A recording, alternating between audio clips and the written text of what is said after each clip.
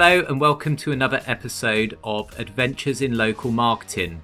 I'm your host, Christian Bannister, Head of Marketing at Bright Local. On this episode, I'm talking with Carrie Hill from Sterling Sky, and we're diving deep into the broad world of content. We're going to cover everything from research to writing to testing. Now, content is key to not only ranking high in local search, but also making sure that you're converting customers. And it's something that takes a lot of practice to get right. So I wanted to find out a lot more about how we as marketers can get better at creating content that gets results.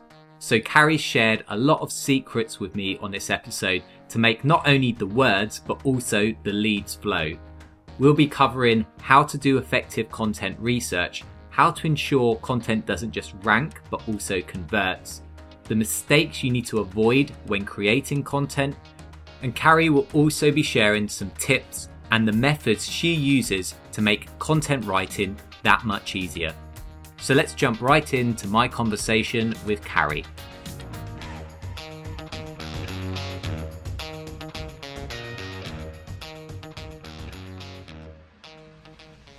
Hi, Carrie. Thank you so much for joining me on Adventures in Local Marketing.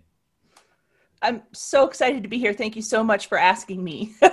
Well, it's a pleasure to have you on. You appeared on a Bright Local webinar earlier in the year, and it was one of our most popular of the year. Loads of questions, really good feedback. So we're actually going to continue a bit of that conversation around content. So I'm very excited to dive into that. But I wanted to kick off by learning a bit about you and your role at Sterling Sky. So what sorts of clients do you work with at Sterling Sky, and how are you helping them on a day-to-day basis? At Sterling Sky, we do only local marketing. We don't have any national focus clients. And we run, a really wide array, lots of lawyers, doctors, dermatologists, those kind of people who generally seek out local marketing. We have landscapers, arborists. I'm trying to think of some of the more obscure kind of fun ones. We have a security company, like they install security systems. Just basically a handyman with quite a few locations in Florida. HVAC companies, a big HVAC company in Canada. So basically any company that needs to do better locally, that we don't really have we don't take that category kind of list. The categories that everybody struggles with, locksmiths, garage door, those type of categories. We have some of those clients, certainly. One thing, I can really appreciate about Joy is that she's very discerning, might be the right word, and is picky about the caliber of client that comes on board. And so we never have to worry about like being a few months into an engagement and being like, I think these people are spammers. Oh, really?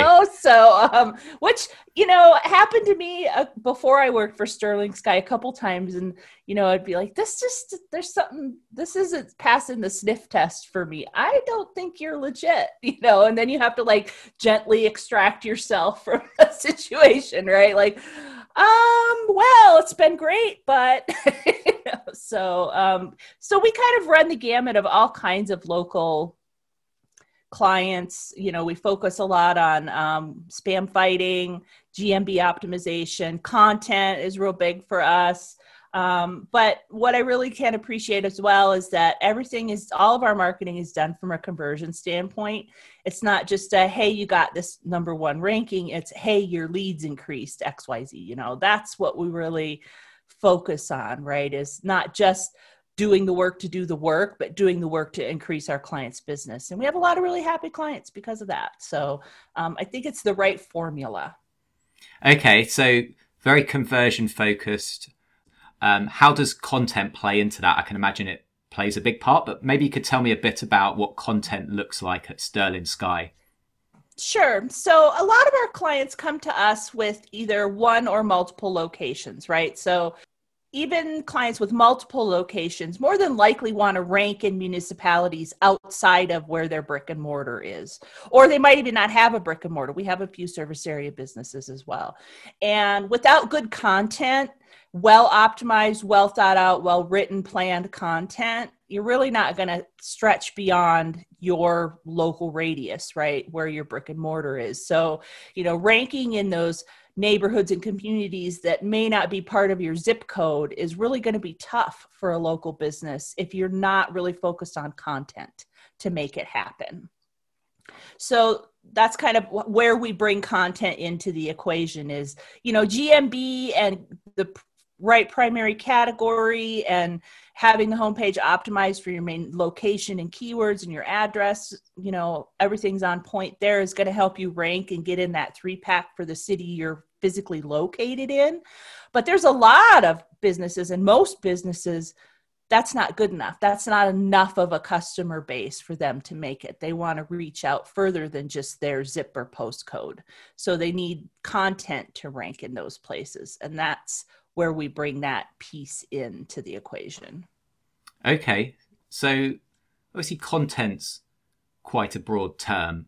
Sure. So what would you say content covers both at Sterling Sky, but also in the context of a local marketing strategy? So I think content kind of serves a few purposes. And so we have to think about what purpose we're trying to serve. Are we trying to engage with a customer? Are we trying to rank better? Are we trying to convert that customer? So when we think about content, we think about what persona are we marketing to, or are we just writing this purely to get some rankings? I hate that kind of content. That's not my favorite way to do things, but sometimes that's just what the doctor ordered. So that's what we're doing, kind of thing. And so I think if we're really working on a piece of content to engage and convert, we're looking at words, we're looking at maybe video or graphics that grab the eye, kind of a social voice that brings that pre-primed customer into the website that they've already got an expectation set, and you're building on that expectation so that they're more likely to convert. Content is reviews, content, is calls to action. So it's like, it runs the gamut, but, if we're talking about purely for SEO purposes, it's words. And those words could come from a video embed, right? Like a transcript or something that you're putting on the page, but really the words have to be there to rank, in my opinion. Google's getting better at parsing content out of a video or pulling it off of a layer in a graphic image or a photo. But really, if you're going to sit around and wait for that to happen, I think you're kind of waiting and waiting and waiting for that to really be the thing that pushes you over the top. The words on the page really are what's going to have to make the difference there. And so, when we're talking about converting and engaging with the customer, we're talking about all kinds of content, audio, video, visual, words on the page, all of that. But when we're talking about engaging the search engine, you've got to have that text on the page on point. I mean, that's the thing that's going to do it. Users more than likely aren't going to read a wall of words. So how do you mix those two together? Right? So how do you appeal to the conversion point of the customer, but also get the words on the page for the search engine and in a way that makes the search engine happy and makes the customer more likely to convert? And I think, that kind of tipping point, that friction point, and making that a smooth point is the piece I like. It's like, so I wrote this and it ranked really well and Google really liked it, but it also increased conversions. And that's kind of the symbiotic relationship I want to see, right? I can imagine it's a bit of a chicken and the egg approach, which is, you need to get people to the page, but, you need to have the page actually perform what needs to be done, which is, converting a customer. And there's always that slight compromise that maybe you have to make. Do you have any tips or tricks that you actually use, or is there any processes you go through to say, well, we can't just write for the search engine, right? We've got to write for humans, but at the same time, we need to make sure the search engines are ranking this page. Right. So I think when I first write a page of content, and it's a process, you don't just write a page of content, throw it up live, and you're done with it. If you're not willing to test and retest and iterate on your tests and understand what's working and not working for your audience and looking at your analytics, you're sort of coming into the game already, with two strikes and another you're about to strike out, right? Like that's you're almost to the end of the game at that point in time, and you're not gonna be successful. So I think that when you come in to looking at content as a process, so for the first thing I'll usually do is put a page up that I'm pretty sure the search engines are going to like, because I can't really measure its success if I can't get people to it. We might also test that page of content with paid advertising as well if we want to accelerate how it's testing and how people are engaging with the page, because we can throw some ads at it and get people there a lot faster than waiting for the search engines to decide it's top 5 worthy maybe, or whatever we're aiming for. So once we build that page for the search engines and we start getting people to the page, then we can start looking at their engagement and behavior. What call to action points are they clicking on? What are they not clicking on? We're not getting our form submissions. Is the form in the right spot on the page? Maybe we need to make it sticky so it slides in the sidebar up and down as they scroll up and down the page. What element can help us make this page convert better? And so then we start testing adding buttons or adding the form right on the page possibly, or bolding the phone number within the content, or just bolding call to action links within the content. What's going to engage the user more? And it's testing. It's very rarely do we write a page and throw it up and be like, okay, that's done, check it off the list, move on to the next task. It's putting the page up, tickling that task for, 2 weeks to a month, coming back to it, see how it's performing, make some tweaks, see what's going on. Is it not even being picked up by Google? Wait a minute, what's going on here? Why do they not like this page? Did we not internally link it well? Because I think that's a big part of content that gets missed, is the internal linking piece. In my opinion, the person that puts the content on the website is responsible for making sure it's linked within the website hierarchy correctly. And so it's a process to get pages to rank and convert. It's not just about writing some stuff and throwing it up and walking away, right? That's just not how it works to be successful with content creation. You got to look at the engagement and see if people like it, and then test more. There's so many things you can do with testing, and I don't think people do it enough. And it's frustrating for me because it's really not that hard to test. Hey, even if you don't want to set up Google Optimize or some other platform to do A/B testing, you can look at your activity for these 2 weeks, change the color of the button or the location of a call to action, and look at the activity for the next 2 weeks. A seasonal business, that's a little bit harder, but very simple tests like that can make a big difference. Tests like moving content around on a page. I talked about a case study at the most recent local university where we had a competitor and a Home Depot swapping in and out for a featured snippet, and our client really wanted it, wanted that featured snippet.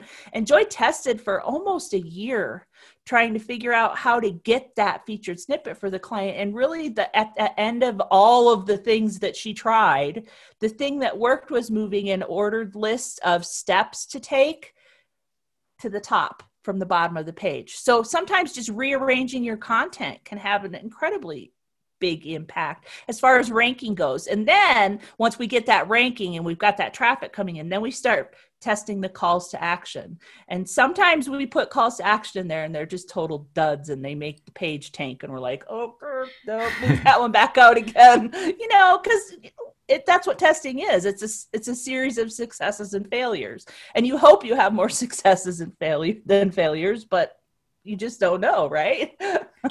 Yeah, for sure. I always think the kind of speed of which you're testing is the first measure of success.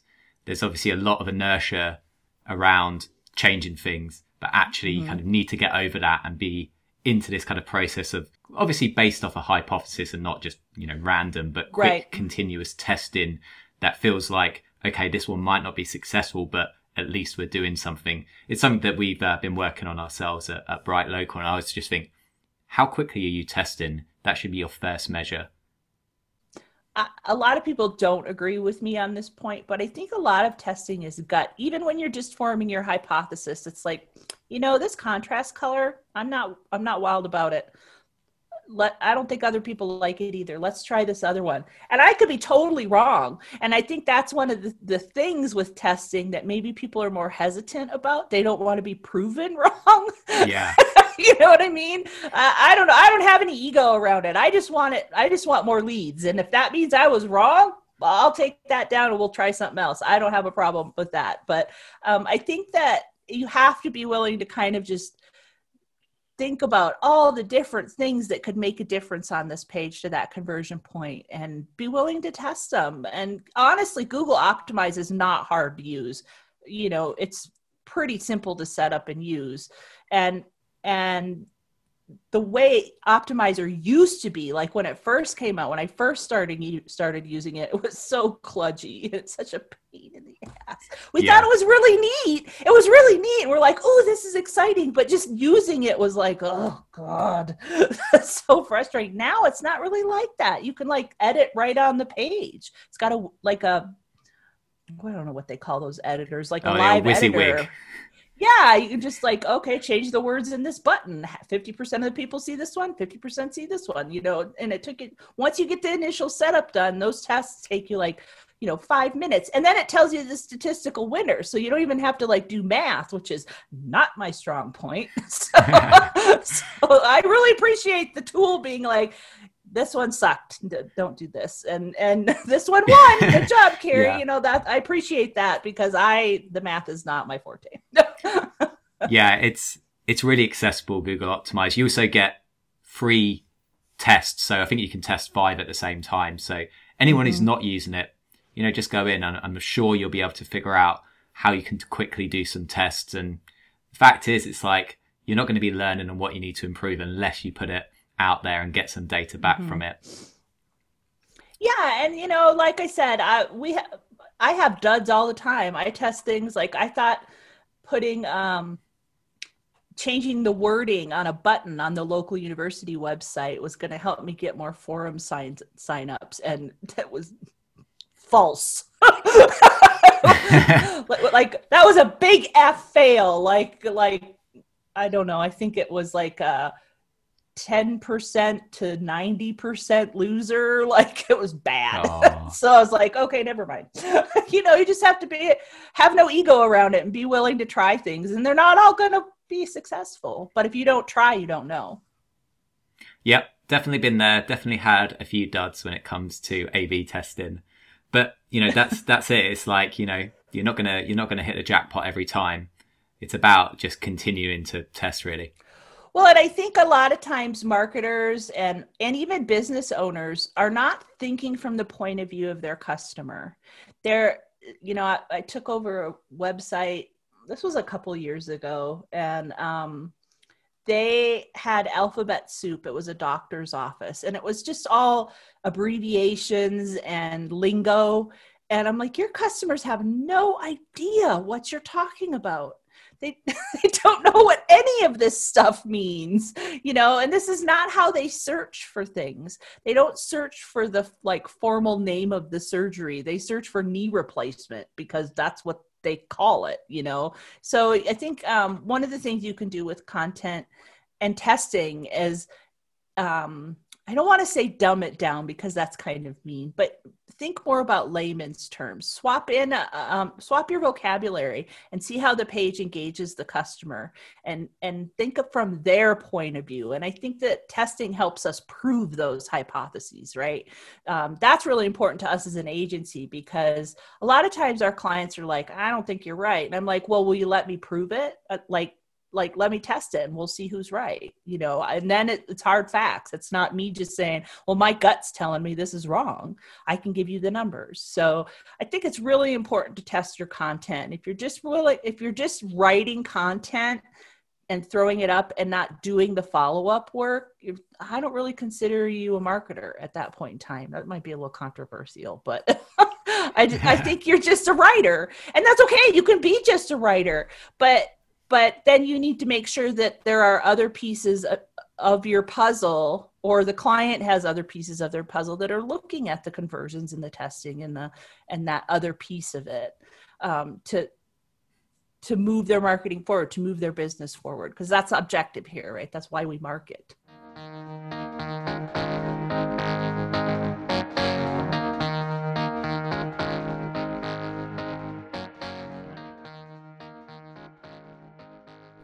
Say a new client's come in at Sterling Sky. What sorts of conversations would you be having to effectively figure out if content is something that's going to help them? I mean, is there times when content isn't needed, or is it almost always a big part of a marketing strategy?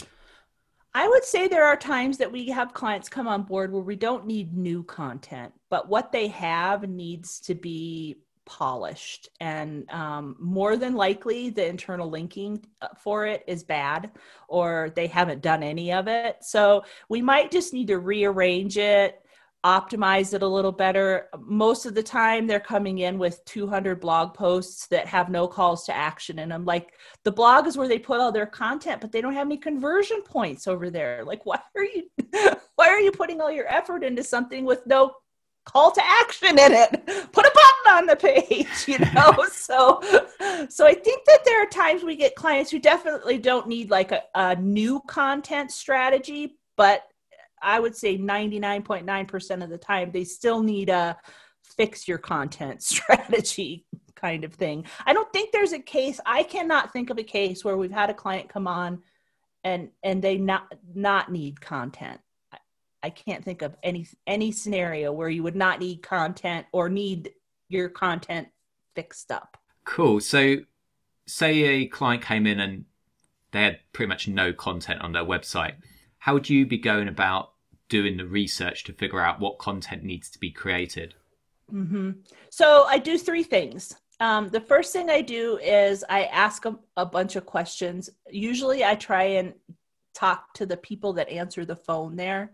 Who's your facing customers person?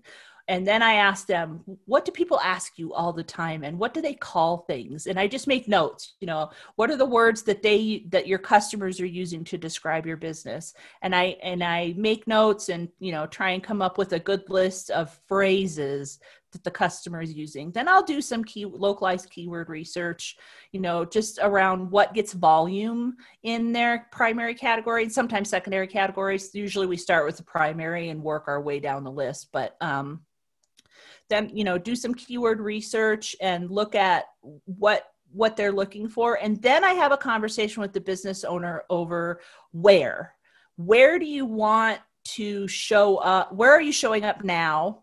And where do you want to show up? And give me, let's look at a map together and you tell me what spots you want to focus on first. And then I've got like a list of queries from the conversation with the customer service agent. And I've got a list of queries or keywords for my keyword research. And then I've got a list of locations from talking to the, owner, principals in the business, whoever's running the marketing on their side. And then I start making a list of the most lucrative looking keywords or queries with location data. And I start, figuring out this list of what I need to optimize for where. And that's where I start creating my content. So I'm not a huge fan of like expensive keyword research tools. I don't think that they do the right thing that you want. I'm a really big fan of Keywords Everywhere. We use that in conjunction with Location Changer plugin to try and get an idea for keyword research. And then, locations is just looking at a map and having conversations with the business and being like, what about this area? What about this area? And then sometimes I really want them to focus in. I'm like, okay, like for a landscaper, for example, what neighborhoods, like if there was a neighborhood in your area where you would like to work almost exclusively, let's just pretend that would be possible. Where's the money? right? That's a real conversation. Like, where's the money that is available to hire landscapers? And if you could do like everybody on one block in a few days time, once a month, where would that neighborhood be? Is that neighborhood worth optimizing for? Are people in that neighborhood looking? Like, how do we target that? And so that once we've done that, then we create like this map of queries and locations that can be put on a content calendar in a prioritized order. What's most important to what's least important.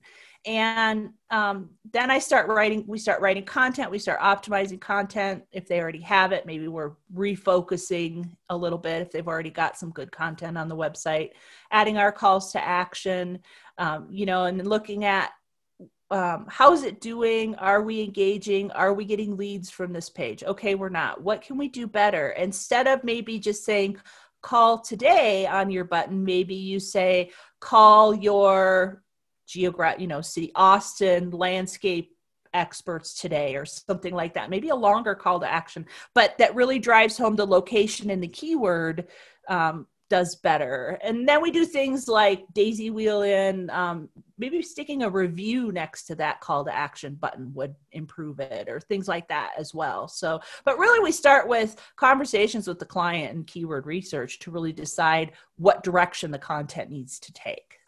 So it sounds like it's quite focused on high intent keywords, so people who are searching for something and ready to convert. So I guess if we're thinking, a marketing funnel, it's kind of mid to bottom.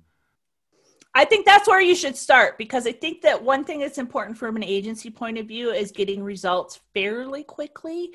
And, you don't want them to get frustrated 3 months in because you're working on the long tail and it's, or the fat head or the long tail, and it's taking longer to increase those leads, where you can look at the middle of the funnel, and maybe you're looking at things that are ranking in the 6, 7, 8. And you're like, well, if I make 3 tweaks to this page, I can get up to 2, 3, 4. That's a big win as far as ranking goes. And it can be a big win as far as conversion goes, because that's more volume that might be seen coming into that page. So I think starting a bit with the middle of the funnel can be useful. It doesn't mean we're not going to look at those fat head terms or those long tail terms. I mean, that's definitely part of the strategy. But when we're looking at making the most impact right off the bat, I think looking at the middle can be the biggest win there. Because, ranking for those long tail terms is generally fairly easy. I hate the word easy because you just never know, but the volume is maybe not there. Should I spend my time in the first 3 months working on a keyword that's going to get 1 conversion a month, or working on a keyword that could potentially get me 10 conversions a month and is already ranking in the 6, 7 spot? And if I can just bump it up a little bit, maybe a link and a little bit of a tweak of the on-page content, what did I accomplish more there? Probably. When you look at net lead volume there, you're probably looking at a much happier client because you got 10 leads from one page rather than 1 lead from a new page you just wrote. Yeah. Working your way up the funnel can definitely be a great way to go about it. Do you find that as time goes on, there's more focus higher up the funnel? I guess the question I have is, the idea of content marketing, right? I think the idea of blogging regularly, trying to build inbound traffic with stuff that's not so sales focused. Is that something that local marketers should be thinking about? So we were talking about this last week, because I am not a fan of blogging just to blog. In fact, I hate it. I honestly hate it. If you're just blogging because somebody told you need to blog twice a month, please stop doing that. You're not helping anything. And I'm also not a fan of blog posts that could be service location pages on a website. Why are you putting this in your blog? It's going to be lost in, especially if you're a high volume blogger, it's going to be on page 8. And did you do your internal linking right? And is it evergreen content that now is just buried in your blog hierarchy? I think if you're going to blog, it needs to be really thought about what you're going to put there. is it something that's going to last forever? Are you going to keep it updated if it gets buried in your blog? What's the longevity of its ranking?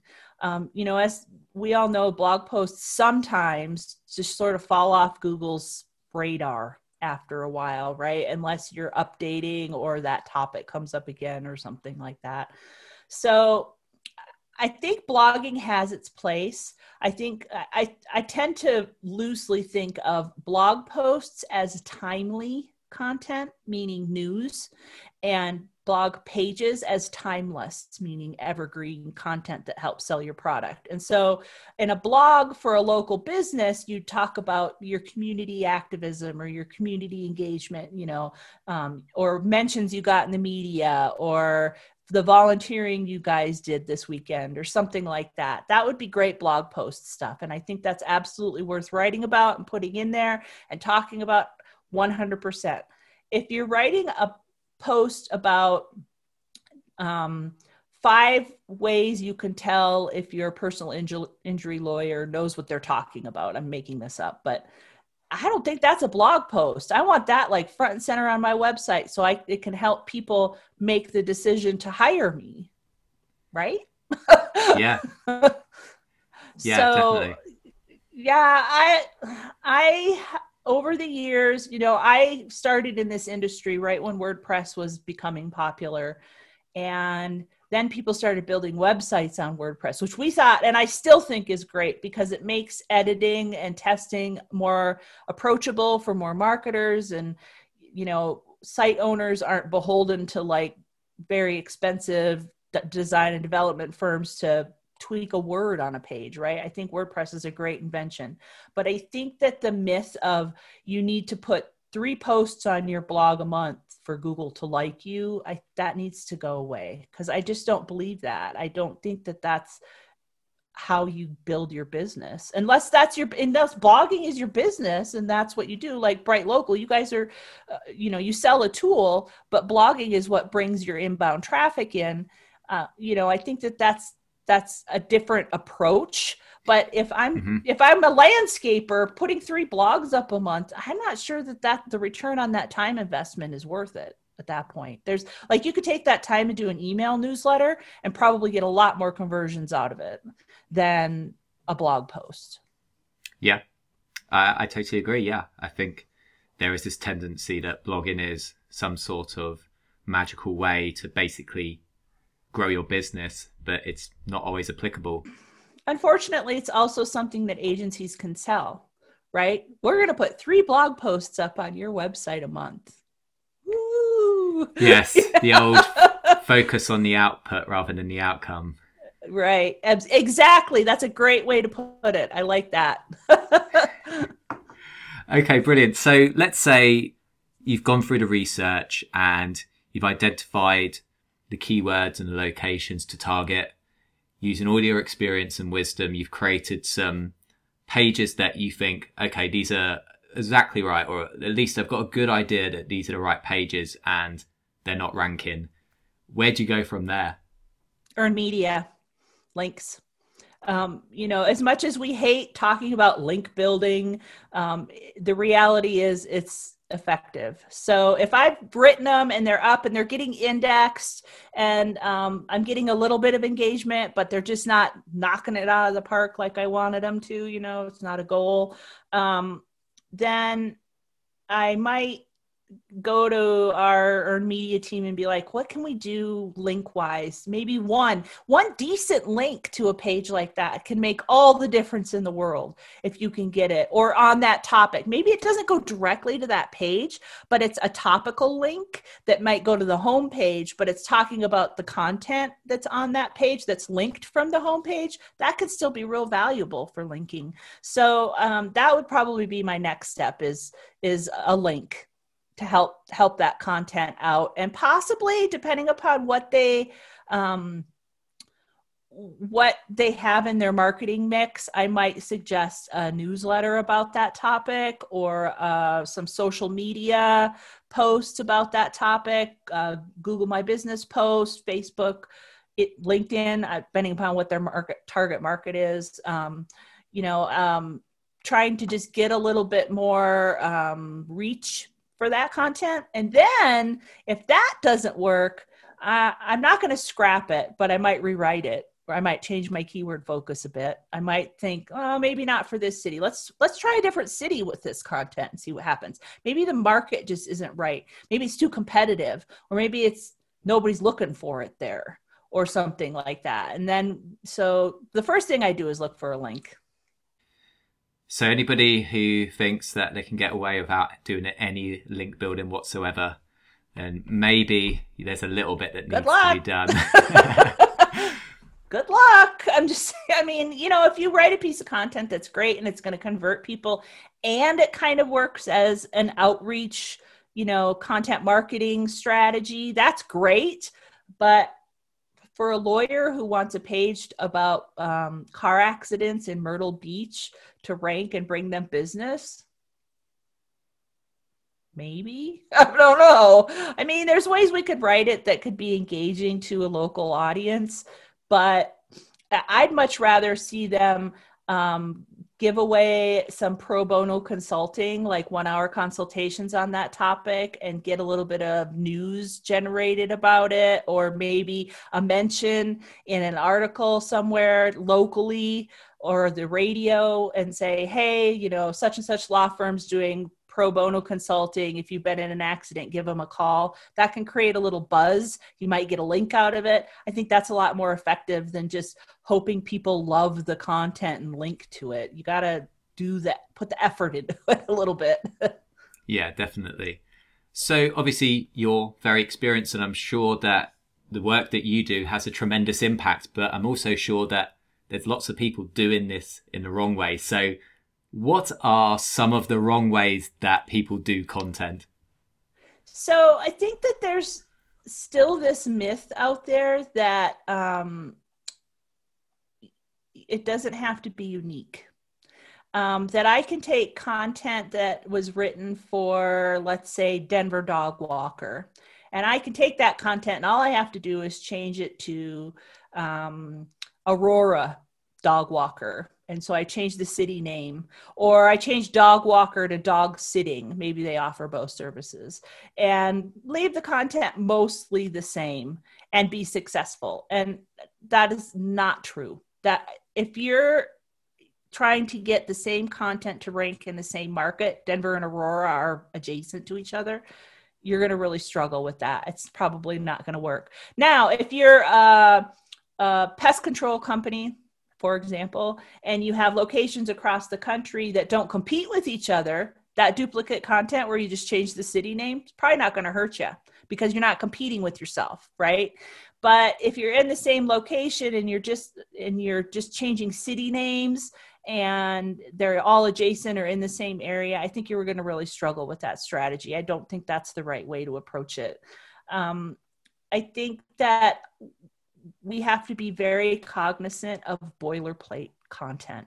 A lot of websites say, okay, and by boilerplate, I mean disclaimers, I mean gutters, the sidebar, the footer, the things that are on every single page of the website. Maybe you've got like blocks of testimonials that are like hooked into every page of the website. That's the same content on every page of the website. It doesn't really count towards your unique content. So I think we need to look at the ratio of unique to not unique content much more closely. And that does include gutters. People are like, oh, Google just discounts the sidebar or the footer. And I'm like, well, for ranking purposes, they do. I don't think they do for trying to determine if a page is duplicate or not. I think it all counts. I think they just look at, okay, this sentence is on this page and this page and this page and this page and this page.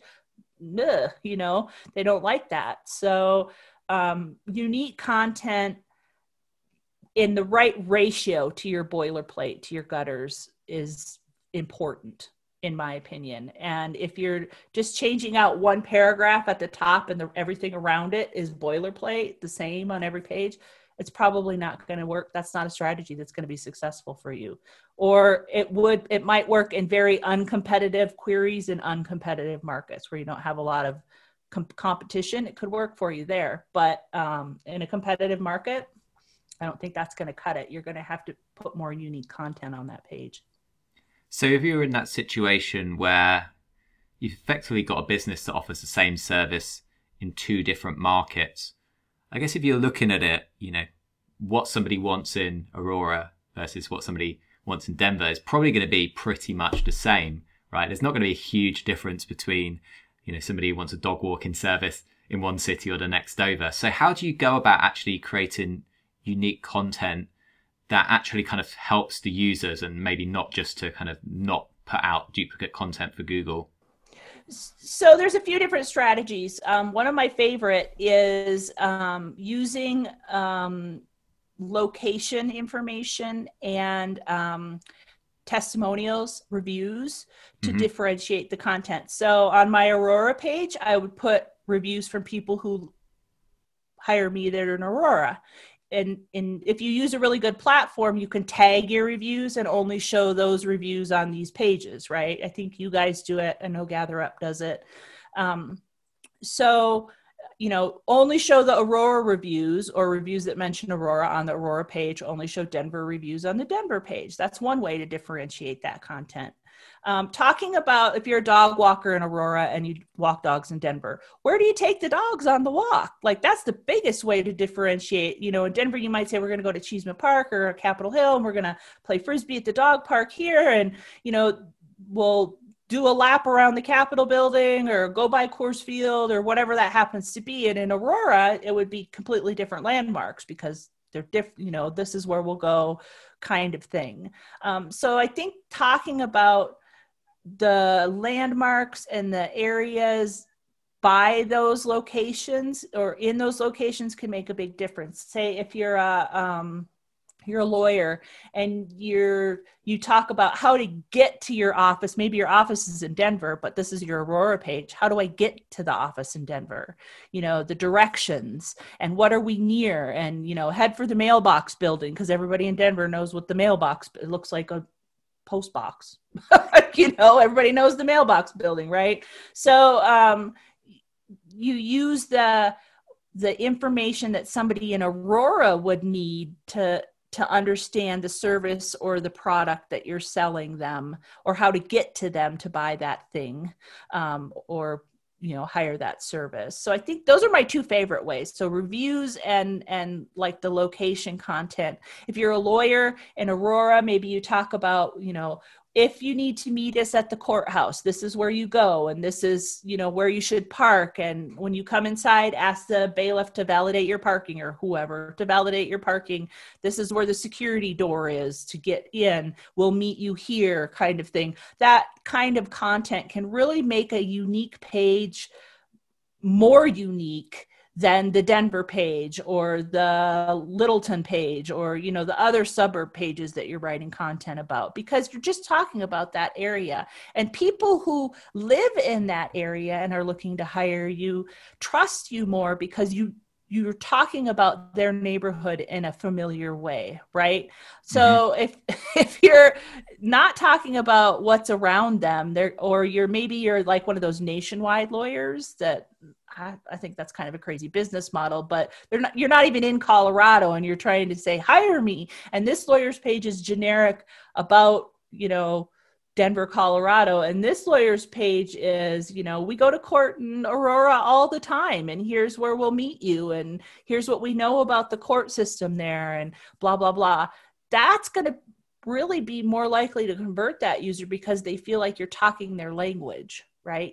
These are the people that are going to help me. They're familiar with my system. They're going to help me here, versus a generic page about Denver that could be a page about Chicago, because all they have to do is change the word, right? So it's basically, don't think of location as a keyword. Think of it as kind of experience that someone would have with your business if they were based in that location. Absolutely. A landscaper, you could say, we come to Aurora on Thursdays and Fridays. That's when you can expect us. We start in this neighborhood and work our way south. So we, here's about, how, when we hit these neighborhoods, things like that just sort of set you apart from your competitors. I'm a big proponent of looking at the content on your competitor's website and knocking it out of the park that way. Like, Most of your competitors are going to have crappy content unless they've hired somebody like us, right? That really knows what they're doing. And so what can you do to set yourself apart for them? Convey your value proposition to them within the content, but while also optimizing it for what you do, where you do it, right?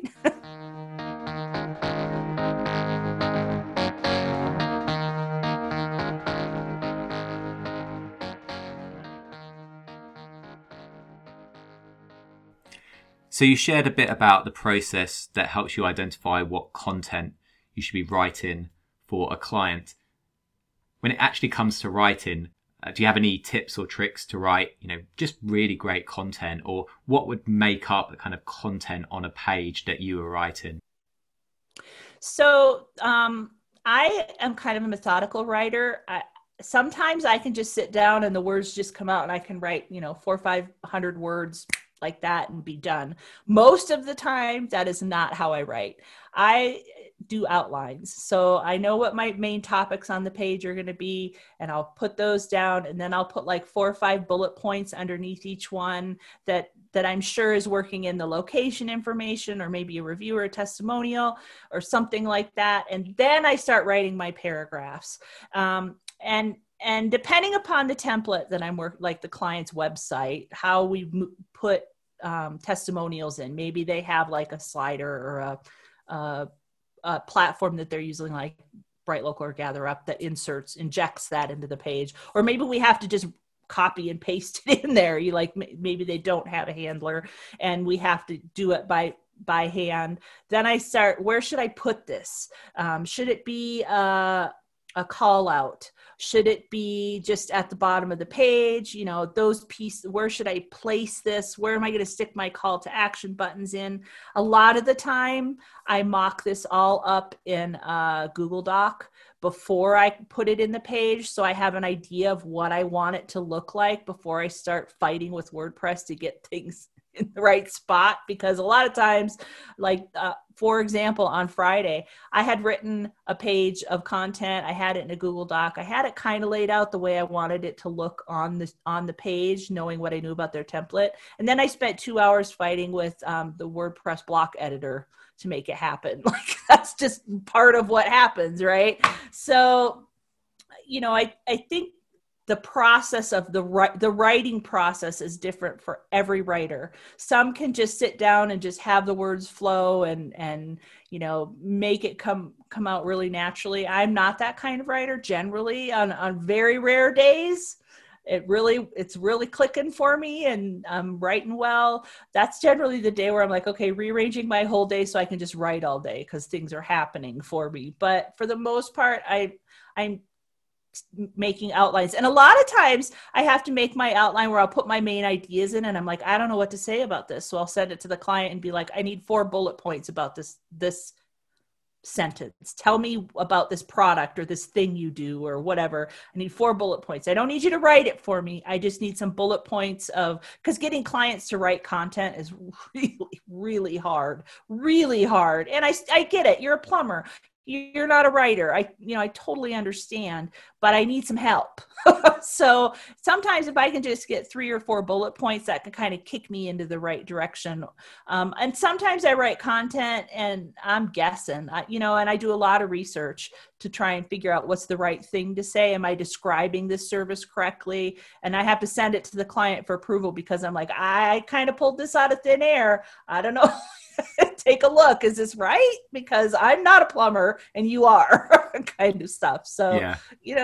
I think the process is different for every writer. For me, it's a lot of research and headings and bullet points that then turn into paragraphs. Yeah, it's really interesting what you're saying about the process. I actually took a copywriting course at the beginning of this year because one of the things that I wanted to get better at is how can I refine the process so I can more naturally write great copy. And during that course, the thing that was told to me is I actually spend way too much on the draft. I basically draft and edit at the same time. So I'm trying to basically get to the final draft on my first go, which, I was told that's not what the draft is for. And the thing that was explained to me is spend more time, researching. So there'll be 3 stages. research, draft, and edit. Spend the bulk of your time doing the research because that's going to help everything else afterwards. Try and get through the draft, like write the copy. It does not have to be your best work. And in fact, getting those words out there and getting the crap out of the way is probably going to help you in the long run, and then focus on the editing. So sounds like we have some similar sort of process now where it's like very research focused at the beginning. Yeah, I think that's for me anyway, especially when I'm writing content for industries I don't know a lot about. The research is so important because, I'm trying to create content about something that I'm not familiar with. And when I can do headings and bullet points underneath them, and sometimes I'll end up with, I'm like, oh, well, this could be like 4 pages by the time I get done with my research, but that's okay. That's more opportunities, right?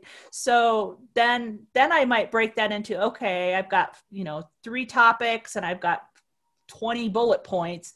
I can actually split this into 2 pages of content, and I should split it into 2 pages of content. But once you have all that research done and your bullet points are there, then it's way easier to turn that into a paragraph. Because basically the bullet points are sentences, hopefully, or close to a sentence, and you can create paragraph. And so then you just have to put the filler in, right? When you're actually writing your first draft. And then when you refine a lot of times when I'm going back for my edits, I'm like, what was I thinking? I have no clue what that means. Throw it away, stuff. But I agree with that process. I think that's how I write most of the time, because I don't know anything about, cannabis laws in Colorado and those types of topics. I'm like, I don't know what the rules are. I guess I got to find out. Yeah. Some on the ground research about what's going down. Right. I'll call my daughter. She's 24. She knows it all. Brilliant. So what skill would you recommend a local marketer should focus on over the next 1 to 2 years to really develop their career? Ooh, I'm going to be selfish and say, be a better writer. And not just like writing things that you like to read. I think you have to learn to write in the language of your customer. And that's a different skill set, I think.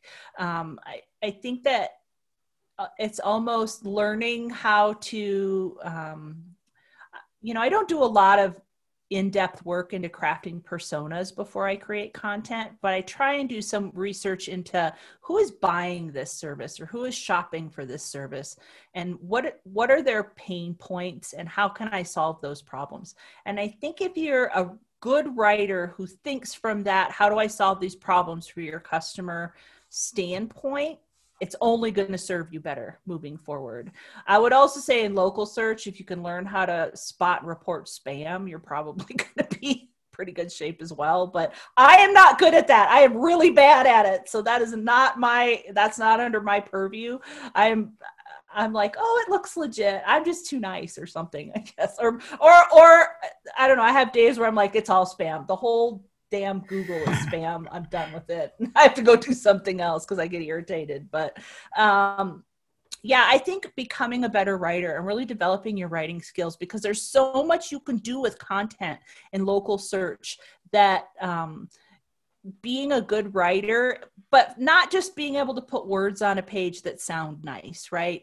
It's being a good marketing writer, and not from a smarmy marketing. I don't know if that makes sense to you, but from the buzzword marketing writing, I hate that crap. I don't want to write like that. I want to solve problems for my clients' customers, and how do I write in a way that solves those problems? I was really excited when we saw FAQs become more popular, because I think that that's a type of content that really resonates with shoppers, whether they're shopping for a product or a service. Is, I have the same question and here they've already answered it for me, kind of stuff. So I think that being a better customer focused writer is the skill that I would develop in the next two years if I didn't have it. And it's something I'm always developing, right? You're always, oh, that's a good way to do that. I'm going to do that next time, kind of thing. Yeah, I think writing is not just a valuable skill in marketing, but in business. I think being able to communicate effectively with words, but also, layering on that customer understanding, that adaptability. I think it's something that translates effectively anywhere that you might be marketing. So I often see the idea of a T-shaped marketer, and it's very channel focused, and there's not so much focus on the skills. And I always would think, like, if there was one skill that you should really focus on getting better and better at all the time, it would be writing. Mm-hmm. Because when you think about any of the subsets of marketing, right? Whether it's PPC, SEO, email marketing, social media, not one of those channels cannot be better served by good writing. Customer focused, problem solving writing. I think that it's an overarching skill that some people, it's just not their forte, and I totally get it. But I think that if you can communicate better, whether you're communicating internally or externally or with a customer via a website, I think that only does better things for you as growing your skills or your place in the industry, or growing your expertise in front of clients. Yeah. And it'll help you get leads more, right? I saw a research done by Unbounce that showed that I think they analyzed like thousands of landing pages and looked at what influenced conversions, and they found that copy was 2 times more influential than design. So if you're thinking about how can you get more leads, look at the words that are down there, and there should be your starting point. Yeah, there are some websites out there that are ugly, and they convert like crazy because the right words are on the page and the calls to action are in the right spot, right? Phil Rochek did a blog post, and I can't even remember the topic of it. It was something about local landing pages. I don't remember the title, but the examples he used, a couple of them were ugly, and they are conversion powerhouses. And I was like, wow, really? Yeah. It is always that balance, isn't it? It's like you have to rely on the data, but then sometimes you look at things, like your eyes are bleeding and you're like, oh, but it converts. Right. And you really, honestly, what appeals to me in design is so subjective. So what appeals to me might not appeal to their customer base, right? And they just want the facts. Just give me the facts. I don't need all the shiny, flashy, sliding things all over, just text, tell me what I need to know, and I'm out, kind of thing. And my mom is that kind of internet shopper. She's older, but she does not want the flashy bullshit. she wants like, this is what you need, this is where you get it, here's how much it is. That's all she wants. If every web page was a white page that had those 3 things on it, she'd shop online all day long. Probably good they aren't like that. Yeah. So the final question. So if someone was coming into local marketing today with absolutely zero experience, what advice would you give them? Build your own website and try stuff. I think that the best way to learn is through success and failure. And so I think if you start with something you're not afraid to screw up, that's, a good way to start. What kind of content works, and how do I build this page, and how do I optimize it to get it to rank? And, starting on your own stuff is probably the best way to get the skills in place you need to work on other people's stuff. And I feel like it's sort of a rite of passage too. If you're not willing to screw your own stuff up first, I don't know if I trust you with my client's stuff, And the other skill I would say is you need to be humble and lose your ego, because things that you think will work aren't going to work. I mean, it's inevitable. And things that you think shouldn't work, they might work. So I think you need to be humble, lose your ego, and start with your own website and just build one and try stuff and, throw things at the wall and see what works for you, what doesn't work for you. And you may find a niche, right? You may find out, I am a terrible writer. I hate writing. Every time somebody tells me to write a page of content, I get mad and I don't want to do it. Maybe that's not your thing. Maybe you ought to look at PPCs, or maybe you ought to, look at some other piece, right? That social media or something that isn't writing heavy. You still need to be able to construct a sentence, but you don't have to construct a whole page at that point in time.